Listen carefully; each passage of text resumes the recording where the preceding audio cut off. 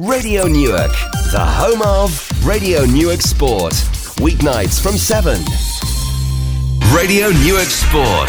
Brought to you with Smith's Timber Merchants. For all your fencing, decking and DIY needs on Appleton Gate, Newark. Visit smithstimber.co.uk. Tonight, it's strictly Mick and Tony. +1.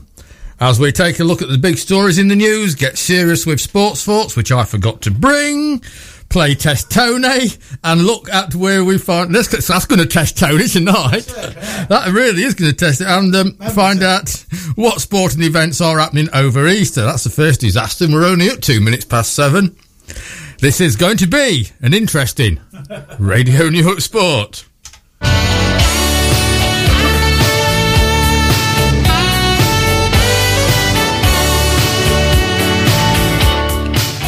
He's certainly panicking now. He's got to remember what he wrote. Newark Town move up to 9th in the Central Midlands North Division after an entertaining 3-3 draw last night against Bentley at Station Road. The Blues goals coming from a brace from Ruiz Chambers and Leighton Nicholson. 24 hours earlier, RHP Colts beat HWB, that's Highcombe to you and me, 7-0, helped by a brace again from Alfie Price and a brace from Ryan Atwood.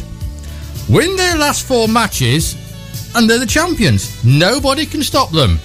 But quite honestly, it is the running from hell from Gary Atwood's boys. I'll tell you a little bit about that later, but suffice to say, oh dear.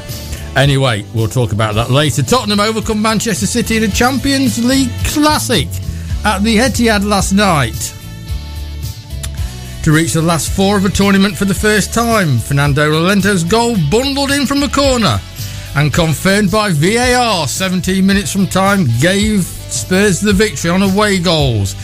The trouble is, City thought they'd won it, and without VAR they would have been in the semi-final. So, is it good? Is it not?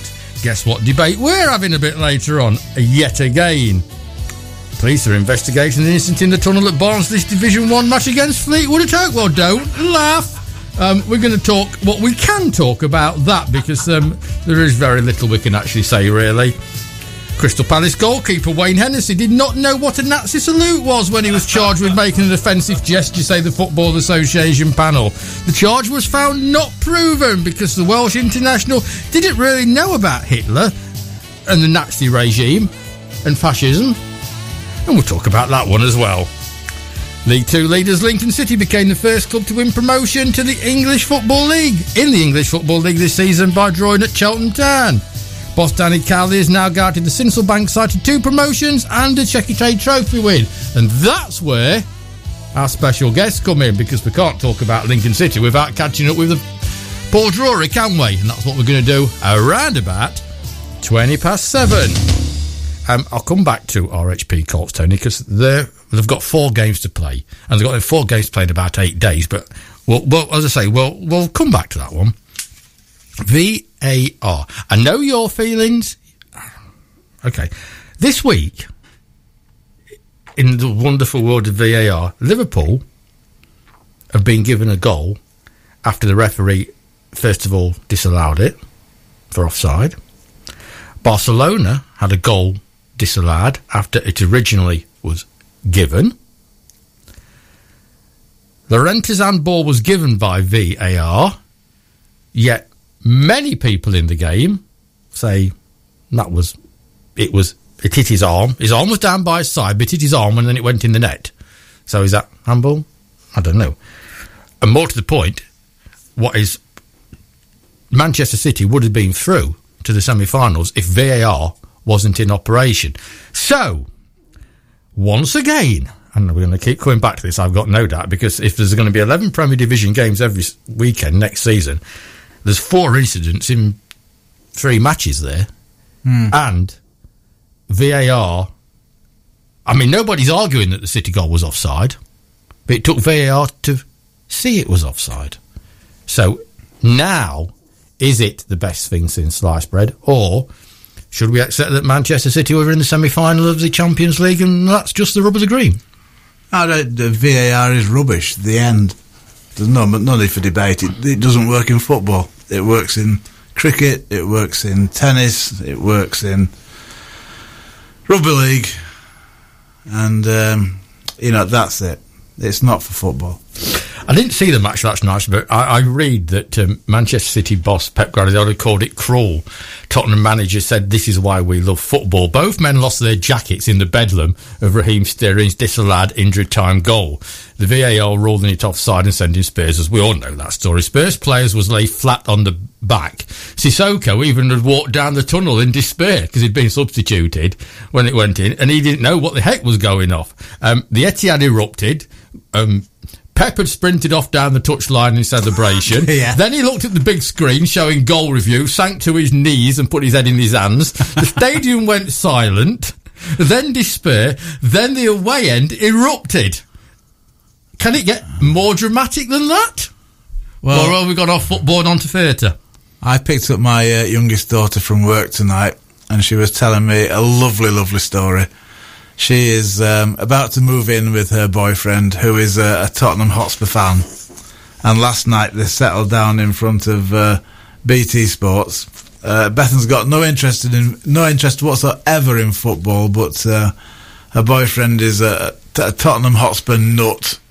So we don't know a lot about it either then. And he's got a deal with BT Sports so that he could watch Champions League football with the Tottenham matches on it.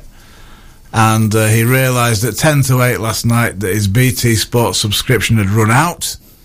So he spent a hectic 9 minutes on the phone trying to renew this thing, and wasn't able to get it renewed on the phone until about 3 minutes into the second half. And they kept hearing in the background of this sports report, and it's another goal, this must be the most incredible game in European football ever. And Bethan said the air was blue. I think I'd have told BT what to do with their sport, to be quite honest. But basically, fortunately, the second half didn't let them down either. But it was the most remarkable football match I've ever listened to. You've sort of criticised VAR, and that's fair enough. And I know where you're coming from, but the fact is, without VAR, City would be in the semi-final of the Cup with an offside goal. Yeah, is that acceptable? I don't think if VAR was brand new and we were all going, "Ooh, does it work or doesn't it?" Thing is, we've had a season proving it doesn't. Why are we having another debate? It doesn't work. And okay, if you... I still don't think you've answered my question. If you support Tottenham, VAR is fantastic. If you support Man United and they're playing Paris Saint-Germain, yeah, VAR is terrific. If you support the other sides, no, it's rubbish. Why don't we just get good referees who know what they're doing? Well, now, that is another option that I don't think anybody's actually thought about yet. That's the other option, that if this City goal was offside, why didn't the linesman, who was supposed to be one of the best in Europe, flag it? If I got £100,000 a year... He hasn't got a lot to do, has he? But referees get £100,000 a year and all the rest of the perks plus bonuses. You can't even count to 6 when it comes to your umpiring. No, but I mean, if you're going to get that sort of money, people go on about footballers getting so much money, so they should be good. Why aren't referees any good? Why do they need videos? Well, why did that linesman not... Anyway, which got me thinking the greatest matches I've ever seen in football, and I've thought about it, and I thought about it long and hard, and I think... Probably the Forest-Cologne match when it ended up 3-3. Forest was sort of down in the European Cup, and then they come back to lead 3-2, and then this Japanese substitute come on for Cologne and put the ball through Shilton's legs, and the sun plastered all over the back page next day, Forest sunk by Jap sub, which I thought, that's just my headline writing, that one is. That's not Tony Smith's Telegraph headline writing. Forest sunk by Jap sub. Absolutely brilliant. And the non-league match that I will die thinking it's the best match I've ever seen is the Warrington Simpsons Thorsby Dave Smith Cup final, when from 3-0 down at half time. That's why Dave Smith refused to come on the show, because you're going to mention it incessantly for an entire hour. Incessantly. I mean, I'm sorry, but I will. The best football headline I ever saw was when Inverness Caledonian Thistle beat Celtic. And the headline was, "Super Cali are fantastic, Celtic are atrocious." You see, if you work hard at them, very quickly, because we're not going to say a lot, because it is a police investigation, whatever went off in the tunnel between Barnsley and Fleetwood, and the 44-year-old man who has been arrested and bailed is denying any responsibility whatsoever. It's been a bad week for football. We don't need this. Can't that 44-year-old man be named legally? No. That'll be Joey Barton then. So, yeah, I mean, I'm not allowed to mention politics either, am I? No, you're not. No, okay. No, so leave it alone. So I'll leave that alone, but football don't need it. But I mean, whatever a result, you win or you lose, you've got to shake hands at the end of the game and walk away. Kick the door when you go in the dressing room, headbutt the dressing room wall, do what you like. But in any realm of football, from Flow Serve on a Saturday to the Newark Lights on a Sunday to Tottenham against Manchester City, at the end of the day, the managers have just got to shake their hands, even if they don't mean it, and walk away. But can you imagine if this 44-year-old man goes to, sort of appeal about this? Yeah. And the person in charge of the appeal says, are there any previous incidents to be taken into consideration? Careful. Then that 44-year-old man really hasn't got a leg to stand on, has he? No, and football doesn't need it. It really doesn't. And something else football doesn't need is that the Crystal Palace goalkeeper, I've seen the photo. I don't know if you've seen the photo. Yes. I have seen the photo. The charge was found not proven this month, and the Welsh International Hennessy will face no further punishment. The Regulatory Commission has published its written reasons for the decision. It said that Hennessy showed a lamentable degree of ignorance about Adolf Hitler, fascism, and the Nazi regime. Now, that defence is worse than Fulham's. I mean, come on. I'm speechless. Well, for once, I'm absolutely speechless. But I mean, if that's the outcome, fair enough. That's what they've decided. I cannot. It's not for me to argue with. But again, is everybody intent on dragging football down? Well, it would seem that if that is the defence, then that is the case. You know, I mean, because that is just beyond. Yeah. I mean, beyond words. Beyond belief. The rugby lads are joining in now with the Australian and Vinapool. It's just, I cannot understand when somebody is graced with a sporting ability, why they have to come down to. It's crazy. It's just crazy. If you are, if God has given you bags and bags of ability to in sport, He doesn't necessarily think, right, then they don't need any brains. I've given them everything they can. You know, surely to goodness, it's a simple matter of sort of. Yeah, it's beyond belief. I went on an umpiring course at Trent Bridge for 11 weeks, and there are 42 laws of cricket. But the most important one is Law 43, which isn't in any books or anything like that, but Law 43 is common sense. And that seems to go out the window when it comes to sport, doesn't it? If that is Hennessy's defence, that is ridiculous. And they don't. I know he's a footballer, but he must have gone to school occasionally. I'm not a believer in all this handshaking before the game starts. No. I think that's just nonsense. Yeah. I am a believer in doing it when the game is finished. You can berate your opposition for 90 minutes, but at the end of the game, it is a game. That's all it is. A game. Shake his hand and walk in the opposite direction if you don't like him. Yeah, leave it at that. The only time to avoid shaking hands is if the hand being proffered belongs to John Terry. Apart from that, it's ridiculous. Alex McLeese has left his position as Scotland head coach by mutual consent. Joking. The 60-year-old took on the second spell in charge in February. And he's been under pressure because of poor results and performances. I feel for him because apparently he's not too well, and he's I'm not sure it was a job he should have taken on, but when they come knocking on the door, it's probably very difficult to actually say. I've got a hot tip.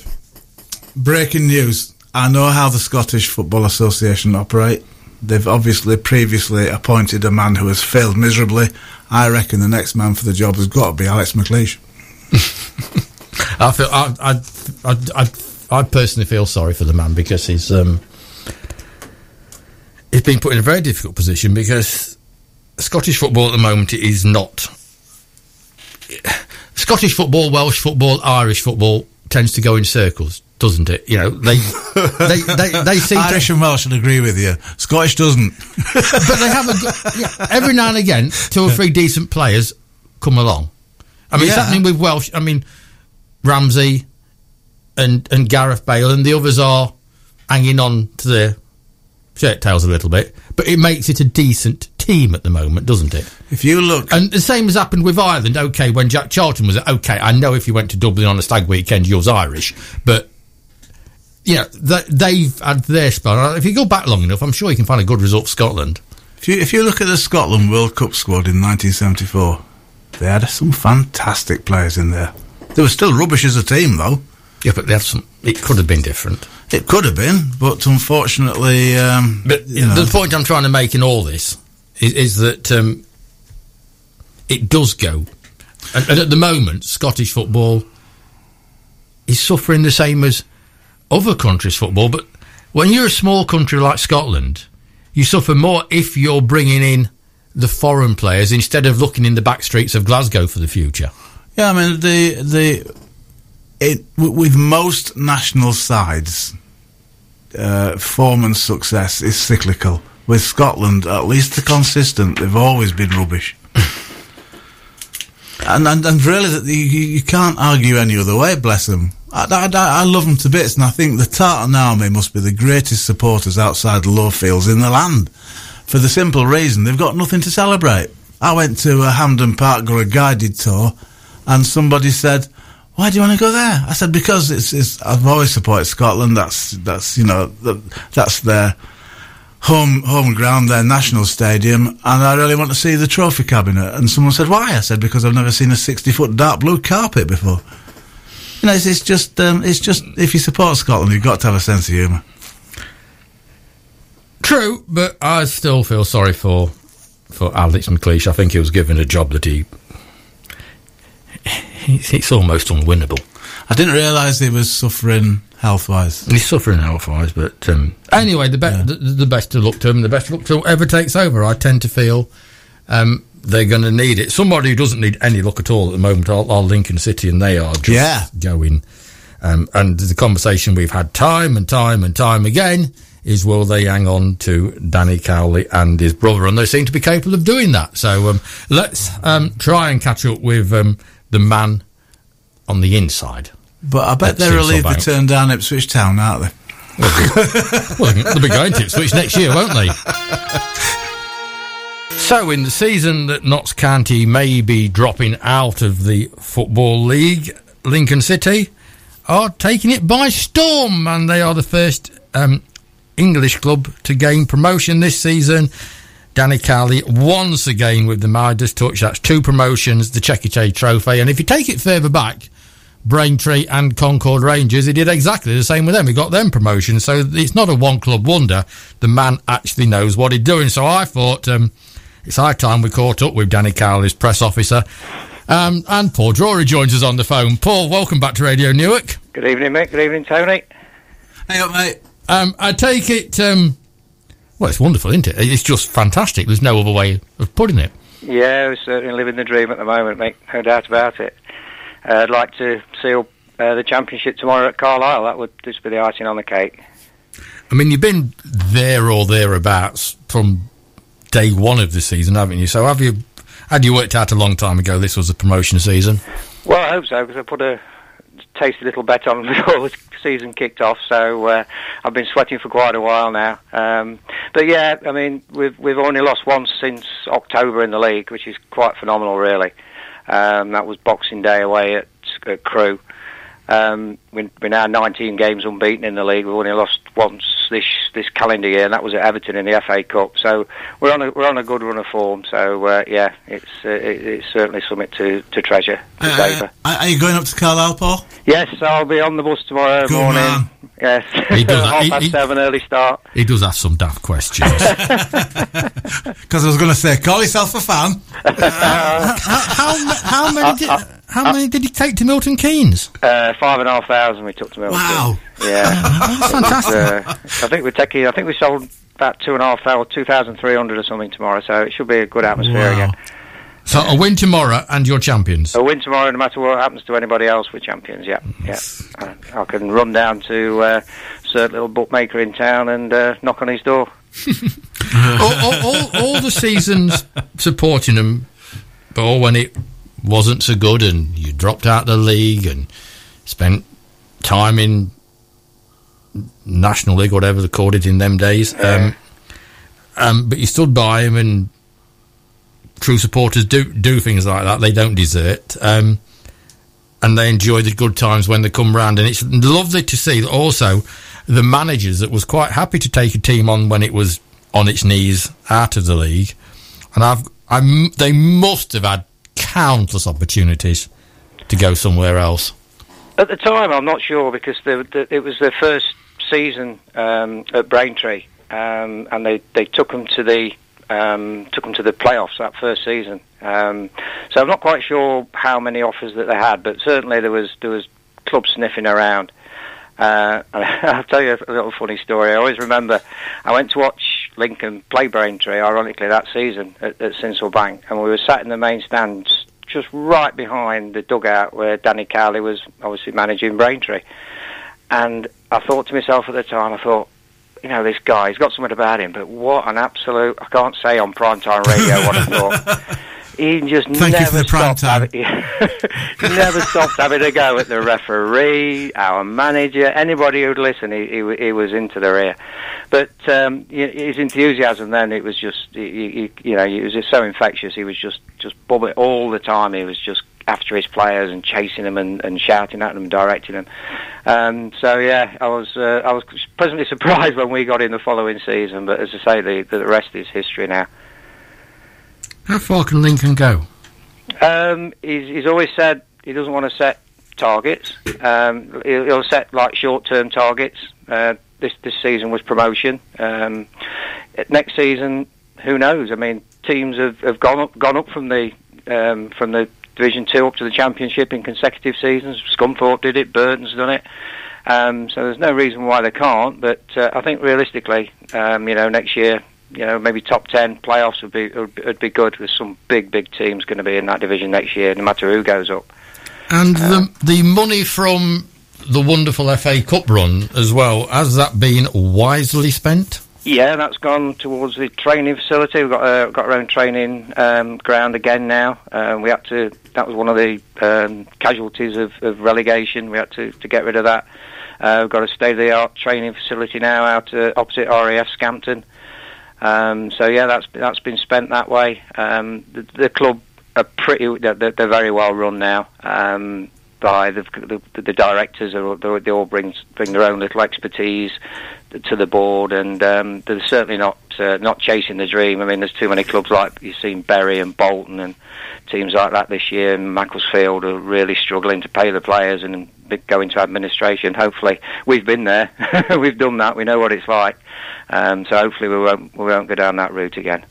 It's fantastic, Paul. We'll have a Newark Squash Club chat in a couple of weeks, 3 weeks when we get you in the studio. But I couldn't let tonight go without a Lincoln City chat. Thanks. Best of luck tomorrow. Enjoy the Carlisle sunshine. Thanks a lot, Nick. Cheers, Daddy. Bye-bye. Bye. Paul Drury there on the road to Carlisle tomorrow. While Paul was talking about training facilities, Boston United are having a new ground built. Hopefully going to start it in the summer. Yeah. Boston United currently train at Shirebrook Town. Really? And they're moving next season to train at Doncaster's Keith Moat Stadium. So it's called Boston United, but doesn't that tell you where the players come from? I think Boston United used to train at the Grove Sports Centre, didn't they? I think a long time ago. Yeah. They did. You have to just keep your hand rubbing on that one, Tony. Tony's now going to go all electronic. So anything could happen now while we sit back and listen to a blast from the past of Mr. Smith's Sports Thoughts. The news of the passing of former Liverpool hardman Tommy Smith, the Anfield Iron, was another hammer blow to people of a certain generation, my sort of age, who can remember football when it used to be a contact sport. Ron Chopper Harris and Norman Bites-Your-Legs Hunter were not sobriquets that were handed out lightly. They did exactly what it said on the tin. They played in the days when men were men. You kicked lumps out of each other, jumped in the bath, slapped on the brute aftershave, and then got outrageously drunk together. Proper football. On Saturday, I watched Belper United entertain Newark Flowserve, and the young referee blew his whistle every time someone made the slightest contact with a member of the opposition. Or so it seemed. Don't get me wrong. I've been wonderfully blessed to have lived through some magnificent eras of football. I was 6 when England won the World Cup. I saw the Brazil of Pelé, the Holland of Cruyff, and Fergie's time at Man United. And I am now relishing being part of the journey as Newark Flowserve climbed the ladder and put my adopted and much-loved hometown on the football map. So is it better these days, when people play in slippers on bowling green surfaces, as opposed to bloodbaths on mud baths? Let's put it another way, in another sport. What gets people packed into Twickenham to watch rugby union? Is it touch rugby? Or the sight of men mountains colliding? When it comes to the round ball game, I cut my footballing teeth watching Leeds United, so I may be a little bit biased. But give me the snarling bear pit atmosphere of last man standing football, where angels fear to tread, even those from hell. I prefer the days when Norman Hunter came off the pitch with a badly bleeding leg and had no idea who it belonged to. The days when the likes of Tommy Smith bestrode the land and football was a better place for it. Rest in peace, Anfield Iron. So there you go. So is your football a blast from the 60s and the 70s, or do you prefer your football now where, quite honestly, you really can't touch anybody? I don't know. I mean, those names that you mentioned are names I know, and the names I can vaguely remember seeing on television. The hardest player I saw on a regular basis was Stuart Pearce. And of sort of international, national level, the hardest player I've seen on a local basis, without a shadow of a doubt, is Clive Coombs. He would make Norman Hunter and Tommy Smith look like modern day footballers. Centre half or hitman? Discuss. Well, we'll ask that question next week when our two esteemed guests come in, which will give me another chance to plug a special next week, because Tuesday and Wednesday of next week we'll be talking to Dave Hillier and Kevin Smith, Hillier and Masgi, to anyone and everyone of a certain age and a certain football vintage, of the days when local football had something a little bit special. The game finished at 20-5. You was allowed home from the Hillier and Masgi talking roughly about 10 o'clock. I've seen mothers fetching their kids at 10 o'clock. Their kids who had played that afternoon, because Bainers wasn't in a fit state to walk out of Flowserve's club room. But anyway, we'll talk about all that next week when those two come in, and there's lots of people want to join in and have a chat about them as well. So it should be good fun. It's football's loss that they're not involved in any way, shape or form at the moment. They tell me they've had their time, and it's time. I think it's time to move on. But in all honesty, they have had their time, and I've had my time in that sort of football. But I know you've not got a great deal of time for the guy, but Sir Alex Ferguson, his greatest strength was he was able to move with the times. So he was able to deal with people of one era, and then he was able to deal with the kids of another era and talk to them on the same terms, talk to them in the same language. I think footballers of a certain vintage, like Dave Hillier and Masgi, would be horrified at the footballers today. in Sunday morning football, and to a certain extent in Saturday morning football, outside of the likes of people at Flowserve, at Newark Town, at Collingham. Below that, you really are struggling to get any sort of commitment. And the other thing about football today is that most of the lads will not be standing around with pints. They'll be stood around with isotonic drinks. And after one of them, they'll say, cheerio, see ya. And football has changed irrevocably. Not for the better in any way whatsoever, but just for a sort of, it's a different pastime these days. And the purpose of our Wednesday nights, next week our Tuesday and Wednesday nights and the Golden Oldies, is talking about sport how it used to be, and God, I miss it. You called me a dinosaur last night. Yeah. You're even older tonight. If somebody could take me back to the days of the Deltics on the East Coast Main Line, the Vulcans flying all night out of Waddington, and Dave Hillier in yet another Man from Del Monte suit, orchestrating my Saturday afternoon and evening, I would go back there tomorrow. Gladly, I would go back there tomorrow. I really would. Anyway, let's move on, because we've got all that to come next week. Last weekend, of course, and we are coming now to the dying embers, if you like, of the football season and the rugby season. Not much to go now, but still a lot to play for. Collingham under-18s won the Lincolnshire County Championship. They are the county champions. They beat Lincoln United, actually on Lincoln United's ground as well, to make it all the better.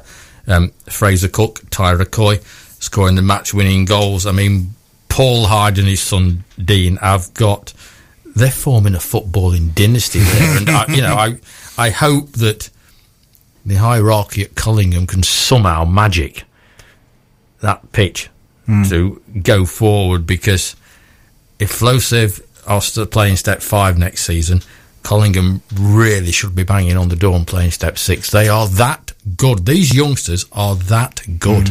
They really are. We went to deepest Derbyshire when we finally did find Belper, and had a very nice afternoon at a wonderful ground with very nice home people who looked after us. Yeah. Very polite, very friendly. Enjoyed the afternoon. Blair Anderson and Danny Meadows scoring the 2 goals that kept Flowserve on course for this successive promotion. But I learnt a lot about Belper United. They haven't got their own ground. They've got very few people making sure the club works, but the 1 or 2 people that was there worked very, very hard. And thanks to Belper Town, whose ground that they play on, another club exists. And I thought to myself, well, is that such a bad idea that 2 clubs can share a ground? It was a lovely, lovely afternoon and a thoroughly pleasant drive, and there and back we put the worlds to right. And I just, obviously we can't repeat on radio a lot of the things we did discuss, but I mean, the afternoon was absolutely superb. Great little ground, as you say, a lovely hospitality lounge where we got looked after. Very nice, wasn't it? Absolutely superb. Yeah. By a lad who had played for Belper United until he was 45 and his legs gave up completely. It was a cracking football afternoon. But, as I say, the grounds like that are getting fewer and far between. And one thing we touched on last night about the problem of grounds being looked after and dearly loved by the people who play the football, who officiate behind the scenes. And one thing, Kimberley Miners Welfare is another place. Cracking little ground, lovely to go to, but they've been very badly affected by break-ins, graffiti. They've been vandalised this year. Avaz Teversal, Avaz Ilkeston. It's awful. Why? Awful. Why? Have people not got any brains? Have people got nothing better to do with the time? Simple answer, no. Absolutely cracking. Rugby Club ended their season with disappointment in 47-27. I think that was an end of season, last day of the season. Let's just see who can run the furthest, who can score most tries. It didn't really matter. they're sitting back now and getting the feet up ready for a cup final in 2 weeks on Saturday. That's what it's all about, being fit for that. And David Pipe started his 33rd cricket season. 33rd cricket season. He was good value for money last night, Pipesy, wasn't he? He always is. He's a good lad. And Collingham got off to a winning start in their friendly at Heartsome. So a lot going off last week. And then our runners, of course, was in Paris. And the wife was talking to a couple of them today who was in the Notre Dame less than 3 hours before the place was evacuated. Yeah. It's... You go over to Paris and you're forever going to remember now, aren't you, that I was in Notre Dame that afternoon. It's a real shame about Peter Beardsley losing his second. Yes, thank you. Yeah. Right.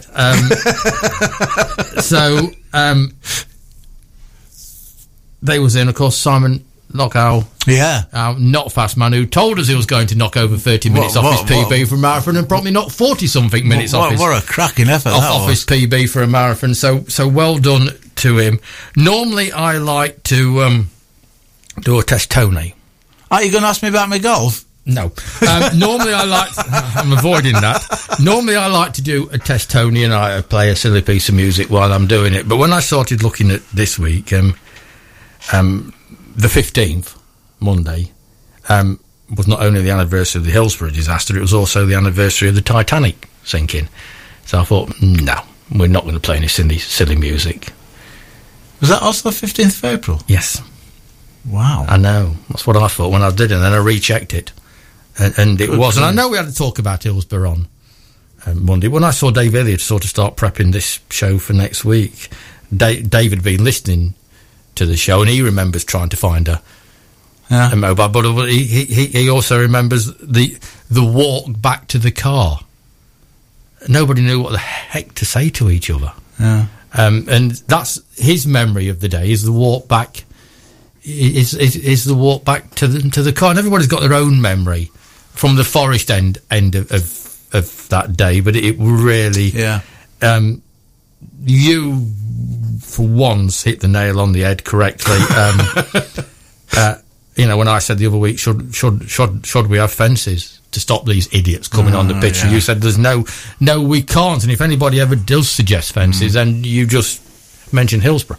Yeah, you just and you cannot. You've got to find another answer to it. You have, but I mean, you have to learn in life. It's okay messing up big style, providing that you learn from it, and then that goes as a part of growing up.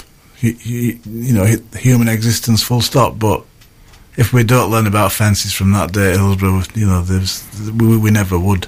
That was just a horrible day for everybody, not just Liverpool people, but for people who had gone there wearing the red of Nottingham Forest as well. A horrible day. And there are some people today, many Forest fans I know today, who still can't bring themselves to talk about it. It's in the same week, and on the 17th of April in 2015, James Anderson became the highest ever wicket taker in England's cricket history, overtaking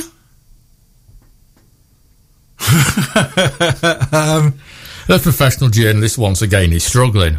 Ian Botham. Yes, well done. Yes. Overtaking the great Sir Ian Botham.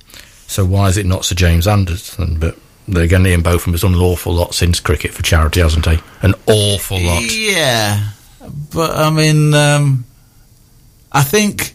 It's another debate, this knighthood thing, because...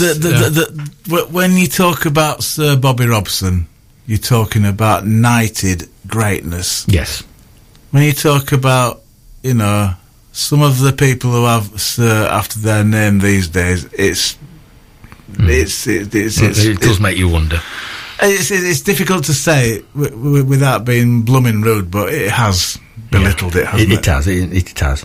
On the 17th of April in 1994, Brian Lara hit 375 runs in one day. Whose first-class record did he beat on that day for hitting 375 runs? And I'll give you a clue. Gary Sobers. Yes, well done. Yeah, you see, you're picking up here. You're on the ball here, aren't you? You won't get this one. Who dropped him when he got about 11? Go on. from Collingham, wicketkeeper. Chris Scott. Did he? He'll remember that one, won't he? And Chris turned around to his slipcord and said, I bet the bugger goes on and gets his tongue now. Brilliant. In 1875, what was invented by Sir Neville Chamberlain, a bored British Army officer in India? On the 17th of April, 1875. You won't get it, so I'll put you out of your misery. Crossbar. The modern day game of snooker. Oh, was invented in 1875 by Sir Neville Chamberlain, who of course went on to meet Hitler and wave a piece of paper in his was it in India? Yes, that's why I said a minute ago. India. And what became the cue, the snooker cue? The reason it's got a flat edge was because they used to. It invented the game while they were prodding pigs or something on the floor. No, he just said he was bored on my list. It was something like that, yeah. So bizarre. One birthday this week, the 15th of April, 1960. Football manager who I would, for the second year running, put in the top 2 for manager of the season in the Premier League. Spanish. Rafa? Yes. All right. You see, I have this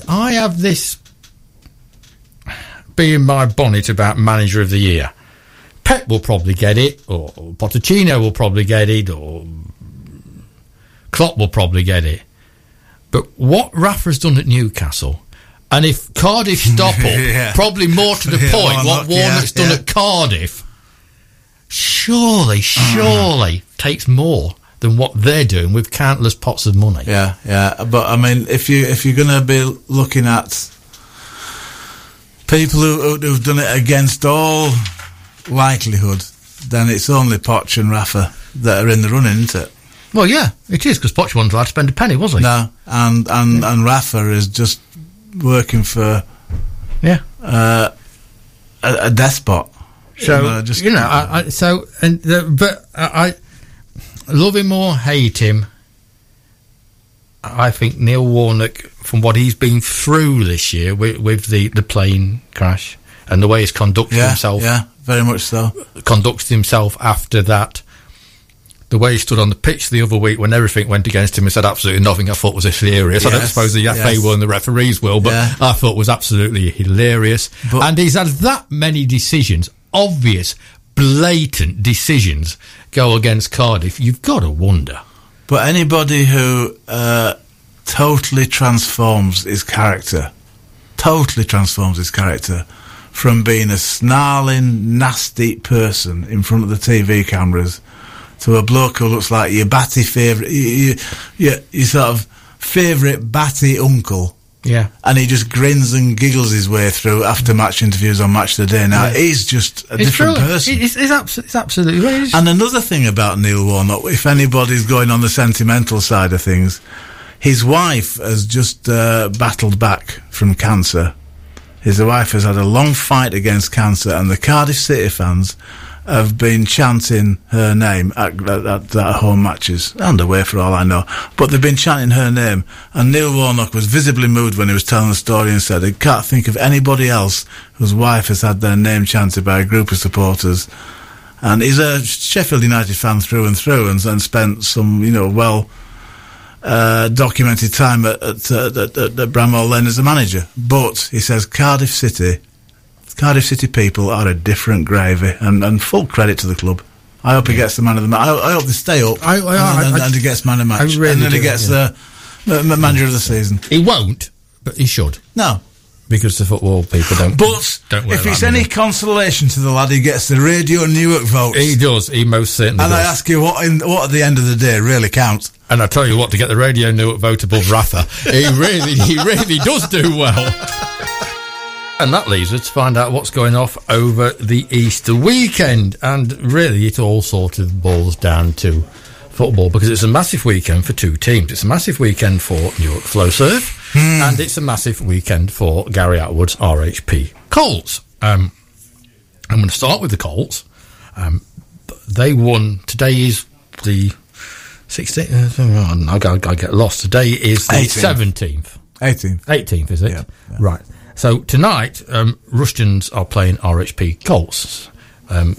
That's the Edinburgh Derby, the Glasgow Derby, the Manchester Derby, whatever you like. These two teams have come through the ranks fighting each other, not literally, but, you know, and Rushtons have got the upper hand up until about last time round, and then the pendulum swung a little bit towards Gary's side. But an away match at Rushtons is always difficult. Then on Sunday, they've got another away match. They travel to Skegness, which Gary had always organised as being the last match of the season. So it's Skegness away on the Sunday, but it's not the last match of the season, because the team that really is going to put the fly in the ointment as regards RHP are a team called Grimsby Borough. And they should have played each other the other Sunday, but Grimsby called it off for whatever reason. So, of course, then it had to go to a night match. So Gary has got to get a team to Grimsby on Wednesday the 24th for an 6:30 kickoff. So it's a school night, and he's got to get to Grimsby for an 6:30 kickoff. Now, I would hate to say that Grimsby are playing the system, but that's what it smacks of to me. It takes till 6:30 to get out of Newark on a Wednesday. Exactly. If he wins all four, if he wins the three that's left, they are the champions, and nobody can stop him. But to have to go to Rushtons, to Skegness, and to Grimsby is going to take an awful lot. If he does it, he's up there with Collingham as team of the season. There's absolutely no doubt about that. Well, if he does it, forget Neil Warnock. There is an home match to come right at the end as well, but get through them unscathed, and then it absolutely is fantastic. So it's a big few days for Gary Atwood and his under-15s. It's a massive Easter for Newark Flowserve. Simply, if Newark Flowserve win at Reneth on Saturday and win at West Bridgeford on Monday, they are at least assured of second place in the East Midlands counties table. By my mathematics, it should also ensure that they finish in the top 9 of the runners-up section, although that changes every single week. But it will ensure that they're going to finish runners-up. That's without a shadow of a doubt, points-wise at least. So it's a massive weekend for a club that has spent its almost entire career playing out of the pyramid or in Step 7, and this is the first season in Step 6. And if they win at Reneth and if they win at West Bridgeford, and on current form and with all the players coming back that they've got coming back, they should win both games. And then they're steering promotion Step 5, and the joys of Tadcaster and Bridlington and Barton Town and places like that to go to, of which we've dreamt about and never thought we would ever see.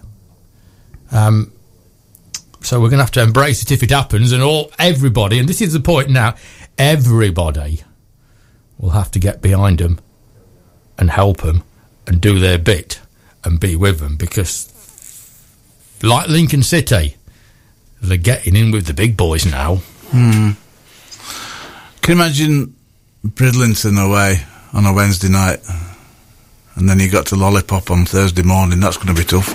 It is going to be tough, but you're going to have to get used to it.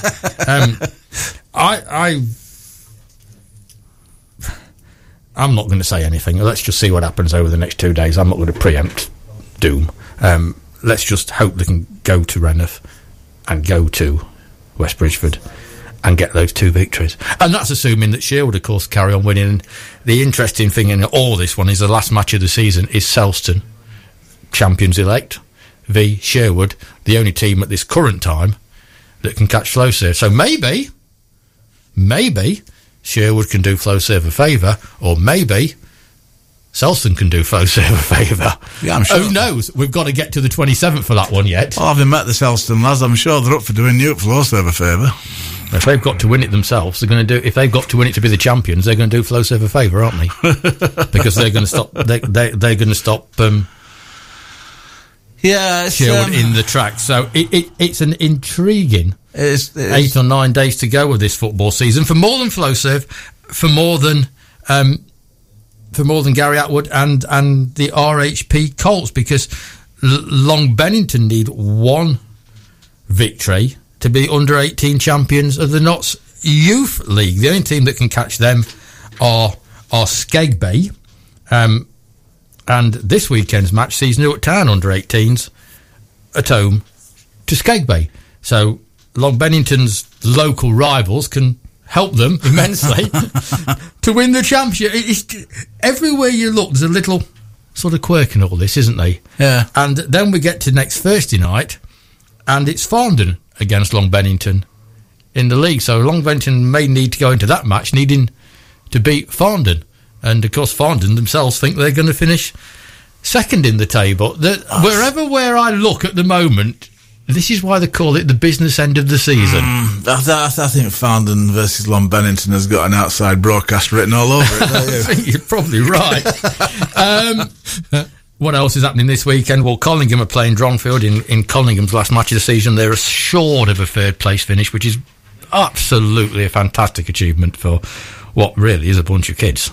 It really is a fantastic achievement. South will play Stapleford in the Notts Senior League. Stapleford champions elect, friends of yours. This one is actually a cup final preview, because the trophy that Flowserve won last year at Baseford, it's between Southwell and Stapleford. This time again at Baseford, so it will be interesting to see who wins the preview, so to speak. Southwell are playing again on Tuesday night. They are away to Keyworth. Collingham are at Hucknall in a friendly cricket match on Saturday, whereas there's also cricket, if you want to cricket your thing, Kelham Road, because Newark 11 are playing a Collingham 11, which is probably the easy way of putting that. Whatever you're looking at, it's going to be a nice warm sunny day, and if football's not your sport, have a trip down to Newark's ground at Kelham Road and a wander round there. Yeah, it's the cricket season is very, very nearly upon us, and I spent I'm going to get this in. I spent a very pleasant day with the new second 11 captain yesterday at Noah Park Golf Club, and we had a tremendous time. Is that it? Yeah, that's it. Right. Ed Howell, Apparently. Ed Howlett is at Birmingham for an international there, and Stockcar Dave, our very own Dave Sharp. Oh yeah, he's got a busy weekend. He's at Stoke on Saturday, and assuming he doesn't crash, he's at Northampton on Monday. I don't think crashing is his problem. It seems to be his engine, doesn't it? Seems to be the engine, doesn't it? Yeah. I think that's Marilyn's department, isn't it? You want to blame her? You blame her. It's the All Clubs run on Sunday from Rumbles. They start there, and again, we spoke the other night with Peter, didn't we? And how fantastic it is to see all the clubs joining together. And it's the Notts Easter 10K at Woolerton Park on Monday. Peter is absolutely unique. Monday. It was great to see him, but he's absolutely unique because he's the only man who's ever given me a medium T-shirt. Yeah, and thought it would fit. Bless him. But no, I love it when Peter comes in. We've had two cracking guests this week, haven't we? Peter and Pipes, Peter and Pipes are coming in to see us, and of course you can catch up on the podcasts of both of them when they get put onto our system, hopefully sometime over this Easter weekend. And don't forget, if you missed the Dusty Hair one, which was an absolute sports show classic, I thought Tony was outspoken. Crike. An absolute sports show classic. You can listen to Dusty as he pulls the RFU apart, he pulls Newark Rugby Club apart, and he pulls everybody apart, really. So that's well worth them. Next week, one final reminder. We're not here on Monday. It's bank holidays. We don't do bank holidays. We're too posh to do bank holidays. Tuesday and Wednesday, it's a mega Hillier and Mazgi special. I think Dusty was so controversial we should actually not name him but call him a 66-year-old man. Yes, exactly. Mazgi's goal, Hillier's suits, the RHP quadruple, the legendary after matches. I can't wait. And you can't wait either, because it's Dean Anderson coming up next.